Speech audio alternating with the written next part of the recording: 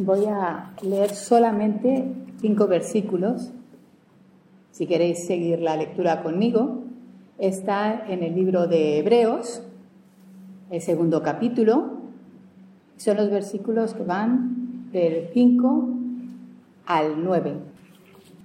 Y dice así: porque no sujetó a los ángeles el mundo venidero acerca del cual estamos hablando, pero alguien testificó en cierto lugar diciendo: ¿qué es el hombre para que te acuerdes de él?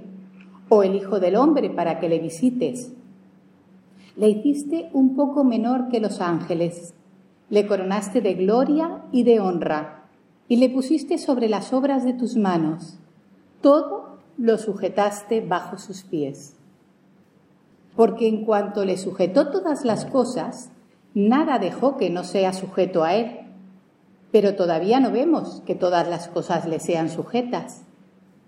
Pero vemos a aquel que fue hecho un poco menor que los ángeles, a Jesús, coronado de gloria y de honra a causa del padecimiento de la muerte, para que por la gracia de Dios gustase la muerte por todos.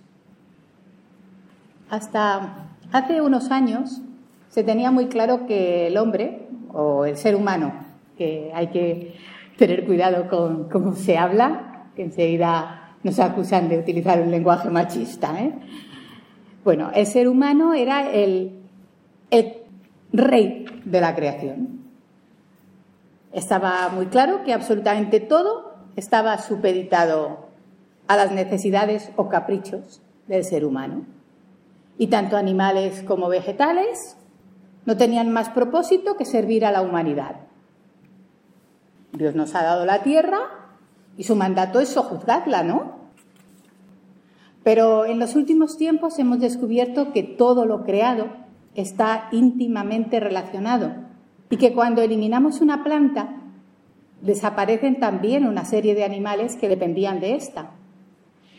Y a su vez eso hace que otras plantas y animales desaparezcan o tengan que adaptarse a un nuevo hábitat para sobrevivir. Y a partir del momento en el que algunas personas empezaron a clamar por proteger el medio natural con el que coexistimos, apareció una nueva ciencia, la bioética. Una definición de la bioética dice que la bioética es una disciplina que surge a mediados del siglo XX como respuesta al desarrollo tecnocientífico sobre la vida. Su finalidad es elaborar un pensamiento fundamentado en la ética que responda a deliberaciones sustentadas en la razón a fin de ofrecer criterios éticos a la hora de tomar decisiones que afecten a la vida. Una de las primeras formulaciones de la bioética hace referencia al sentido más global de la supervivencia de la humanidad en la Tierra, donde queda definida como un llamamiento a la responsabilidad de preservar el medio ambiente, la atmósfera y la biodiversidad.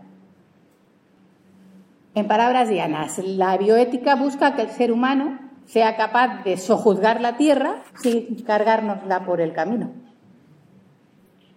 Hace ya unos años que en el mundo evangélico, a nivel global, la preocupación por el medio ambiente y su deterioro a manos del ser humano ha impulsado una reflexión profunda sobre lo que la Biblia dice acerca del cuidado de la creación. Esto ha tenido su respuesta en iniciativas prácticas en diferentes iglesias y organizaciones evangélicas. Hasta las organizaciones evangélicas más conservadoras, por ejemplo en Estados Unidos, han empezado a cambiar su posición, anteriormente de rechazo al argumento de que la crisis ecológica y particularmente el cambio climático son causados principalmente por el ser humano. 300 líderes evangélicos han firmado el Evangelical Climate Initiative. Dice el movimiento de Lausana: debemos de preguntarnos en España si nuestra lectura de la Biblia ha sido incompleta, si el énfasis en la salvación del hombre, de su alma, ha sido tan importante que hemos olvidado lo que Dios dice de su propia creación y de nuestra responsabilidad como mayordomos y no dueños, y del estilo de vida que refleja los valores del reino y la vida de Jesucristo. Es interesante ver que aún en los círculos de jóvenes en España, este tema sigue siendo de segundo orden, probablemente por la incapacidad de los más mayores a darle importancia al tema. Y añade un poco más abajo del artículo, en España sí se han hecho y se sigue haciendo grandes esfuerzos en cuanto a la obra social, pero es solo en los últimos 5 años cuando se ha empezado a ver en las publicaciones y documentación de las revistas y periódicos en papel y digitales una preocupación por el medio ambiente y una creciente autocrítica sobre el estilo de vida en Occidente. El mismo que nos ha llevado a estos desequilibrios medioambientales, una perpetuación de la pobreza en el mundo y un gran incremento de la precariedad de vida en muchas personas como consecuencia de los efectos del ya irreversible cambio climático. Hasta es probable que la actual desaceleración brutal, para no decir crisis económica y financiera en España, nos haya forzado a empezar a cuestionar nuestro modelo económico. Y entonces se hace una serie de preguntas. ¿Cómo reflejan nuestras iglesias en su entorno el amor que tiene Dios por su creación? ¿Somos, como comunidades comprometidas con toda la palabra de Dios, ejemplos y catalizadores de la sostenibilidad, valientes en la denuncia del despilfarro y la justicia social en nuestras comunidades y en el mundo? ¿Somos ejemplos de que se puede vivir una vida sencilla, desenganchada de la publicidad, que refleja la dependencia en Dios y no en las cosas materiales? ¿Que compartimos en vez de que consumimos vorazmente los recursos y las herramientas? Un ejemplo podría ser compartir un taladro eléctrico. Yo no sé cuántos de aquí tenéis un taladro eléctrico. Yo tengo uno en casa y creo que en los últimos 5 años puede que lo haya utilizado 6 o 7 veces, no más. Son cuestiones a debatir para que nuestra vida de iglesia sea consecuente con lo que Dios en su palabra pide de su pueblo. Después de esta introducción, vamos de nuevo al texto. El texto de Hebreos que hemos leído se presta a muchísima reflexión.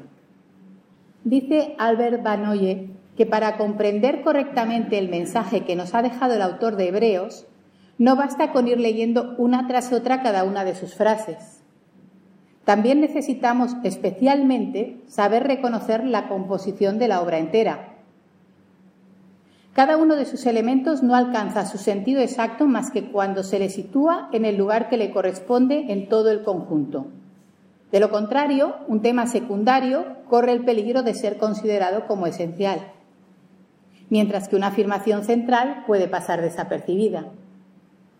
Si se ignoran o se aprecian indebidamente ciertas conexiones importantes, queda desfigurada toda la construcción.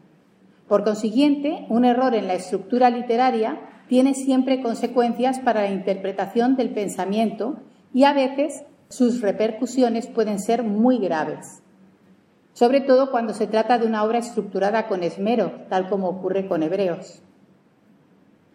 Yo recuerdo que cuando era niña tenía un profesor que siempre nos decía, cuidado con lo que leen y cómo lo leen, con lo que aprenden y cómo lo repiten. No olviden nunca que si empezamos por la mitad del credo es mentira.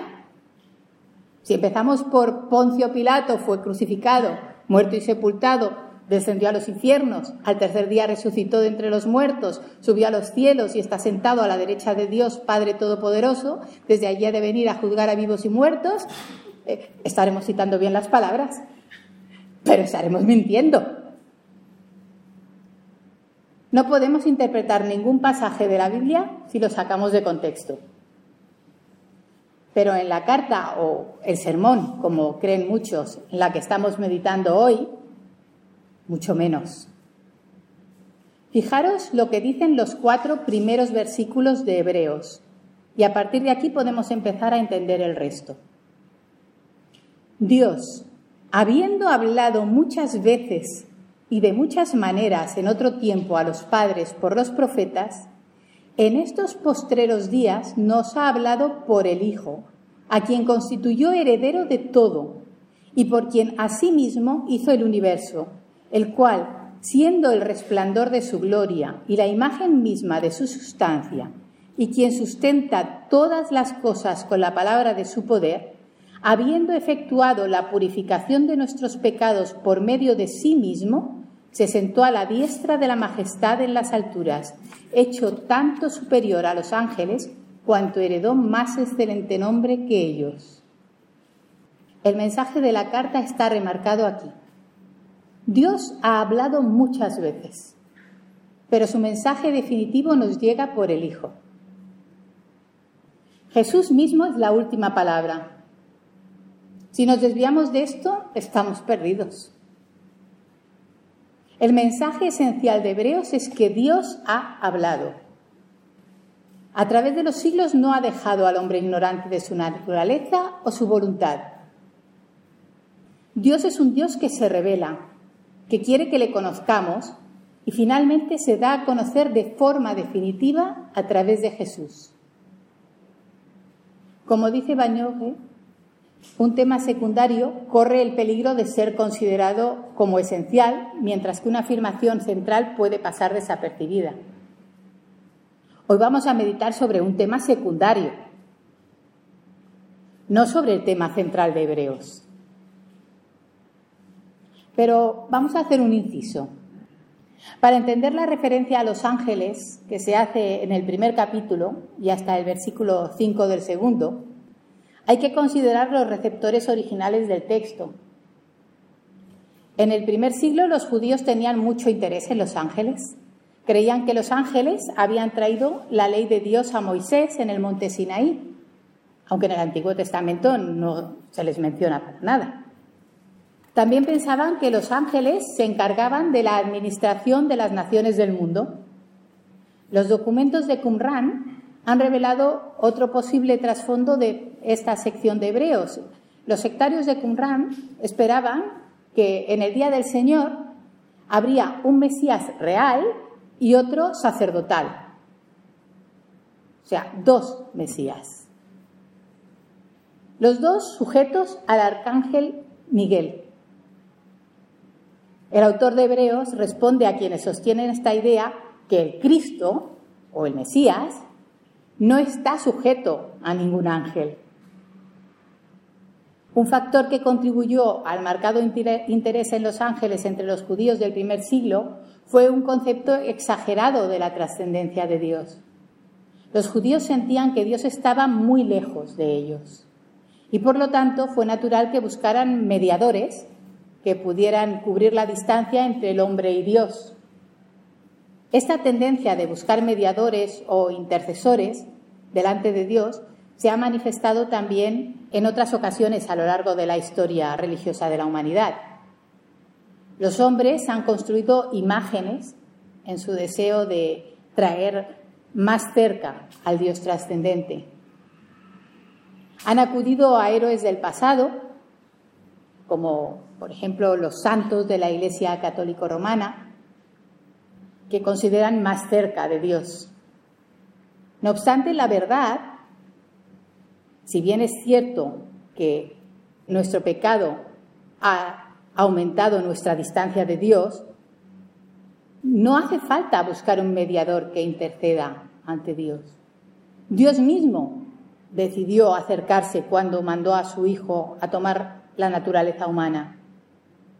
El Hijo nos ofrece un acceso a Dios incomparablemente superior a cualquier medio que el hombre pueda concebir. Y ahora sí veamos lo que hemos leído. Dice el versículo 6, pero alguien testificó en cierto lugar diciendo, y aquí se cita el Salmo 8, ¿qué es el hombre para que te acuerdes de él? ¿O el Hijo del hombre para que le visites? Le hiciste un poco menor que los ángeles, le coronaste de gloria y de honra y le pusiste sobre las obras de tus manos. Todo lo sujetaste bajo sus pies. También lo encontramos en el Salmo 110. porque en cuanto le sujetó todas las cosas, nada dejó que no sea sujeto a él. Pero todavía no vemos que todas las cosas le sean sujetas. Pero vemos a aquel que fue hecho un poco menor que los ángeles, a Jesús, coronado de gloria y de honra a causa del padecimiento de la muerte, para que por la gracia de Dios gustase la muerte por todos. ¿Quién es ese hombre o esa humanidad, según la traducción de la que nos habla el texto? ¿Está hablando de que todo en este mundo está sometido al ser humano? La respuesta en realidad es que sí y no. Veamos lo que dice Génesis 1. Entonces dijo Dios: hagamos al hombre a nuestra imagen, conforme a nuestra semejanza, y señoree en los peces del mar, en las aves de los cielos, en las bestias, en toda la tierra y en todo animal que se arrastra sobre la tierra. Y creó Dios al hombre a su imagen, a imagen de Dios lo creó. Varón y hembra los creó. Y los bendijo Dios, y les dijo: fructificad y multiplicaos, llenad la tierra y sojuzgadla, y señoread en los peces del mar, en las aves de los cielos, y en todas las bestias que se mueven sobre la tierra. El ser humano, varón y hembra, creados a imagen de Dios para señorear la tierra. Pero ese ser humano renunció a su señorío, despreció el regalo junto con el mandato de ser gobernador de la creación al dejarse arrastrar por el pecado. Por eso, el hombre perfecto, Jesús, es el único que puede reclamar ese señorío. El Hijo del Hombre con mayúsculas y no el Hijo con minúsculas, que somos tú o yo. El primer mensaje que Hebreos transmite es que Dios ha hablado. Se ha comunicado desde siempre con el ser humano. Y en estos tiempos sigue haciéndolo a través de su palabra, la palabra encarnada, Jesús. El segundo mensaje es que Jesús es superior a cualquier otra cosa o idea. Superior a los ángeles, hemos leído en el texto. En tercer lugar, todo está sujeto a Jesús. Todo está bajo su dominio, aunque aún no lo veamos. El ser humano fue puesto por Dios a la cabeza de la creación, como hemos visto en Génesis 1, versículos 26 al 28, pero como en todo lo demás fallamos. Y Jesús tomó nuestro lugar, igual que lo hizo a la hora de pagar el precio de nuestro pecado. Lo de poco menor que los ángeles es una frase poco clara en este contexto. Aplicada al hombre en general, como se hace en el Salmo número 8, es evidente que esas palabras aludirían a la naturaleza misma del hombre, de condición más elevada que la de las otras criaturas visibles y poco inferior a la puramente espiritual de los ángeles. Sin embargo, la expresión, gramaticalmente, también puede tomarse en sentido de tiempo. Y aplicada a Jesucristo, tendría en este contexto un sentido perfecto, el de que solo por un breve tiempo Cristo apareció como inferior a los ángeles. El ser humano sigue teniendo el deseo de decir que tiene todas las cosas bajo sus pies, como hemos leído en el Salmo 8 que el autor de Hebreos cita aquí. Es algo connatural al ser humano, porque es para lo que Dios le configuró. Existe una similitud entre el Hijo y cualquier hombre, pero la realidad parece bastante contraria a ese designo de sumisión de todas las cosas, porque es evidente que todas las cosas aún no están sometidas al hombre. Por lo que vemos, el discurso del texto opone un hecho. Si no todas las cosas están aún sometidas al hombre, El Hijo, por el contrario, está ya coronado de gloria y honor. En otras palabras, ya es victorioso, Él ya es Señor. Todo está sometido a Él. Nosotros, los que nos proclamamos cristianos, como seguidores de Cristo, también en esta parcela debemos imitarle. Debemos aprender a ser mayordomos de la creación, a gobernarla con sabiduría, a servirnos de sus recursos sin agotarlos, a compartir esos recursos, a dejar a nuestros descendientes un mundo limpio y con suficientes recursos para que ellos puedan también disfrutar de sus frutos. Es nuestra obligación aprender a reciclar nuestros desechos, a generar menos basura, a usar productos de limpieza menos contaminantes, a no ser esclavos de modas y reciclar también la ropa. Y aquí me dirijo a los más jóvenes. ¿Sabes cuánta agua se necesita para producir ese pantalón desgastado que usas? ¿Te paras a pensar si te hace verdadera falta antes de comprar una nueva camiseta? ¿Alguna vez recurres a mercadillos de ropa usada? ¿Reciclas bien el papel de tus apuntes de clase? Recuerda que los folios tienen dos caras y que medio folio en blanco sirve para anotar igual que un folio entero. Y a las señoras, y puede que algunos señores, ¿por qué no? Ahora que está de moda el hágalo usted mismo, ¿por qué no reformar alguna prenda de esas que hace tiempo que están en tu armario? Cuando vas a comprar, ¿intentas usar productos de proximidad? ¿Procuras usar el transporte colectivo en vez de tu coche cuando sabes que vas a ir solo? ¿O te has planteado compartirlo? Hay webs para ello. Todos esos pequeños gestos pueden significar una diferencia del planeta que dejemos a nuestros nietos. Y no se trata de seguir la moda ecológica. Se trata de ser consecuentes con el mandato del Señor. Fructificad y multiplicaos, llenad la tierra y sojuzgadla, y señoread en los peces del mar, en las aves de los cielos y en todas las bestias que se mueven sobre la tierra. Y tal vez así poder sentir de nuevo, como al principio. Y vio Dios todo lo que había hecho, y he aquí que era bueno en gran manera. Ojalá pueda volver a decirlo.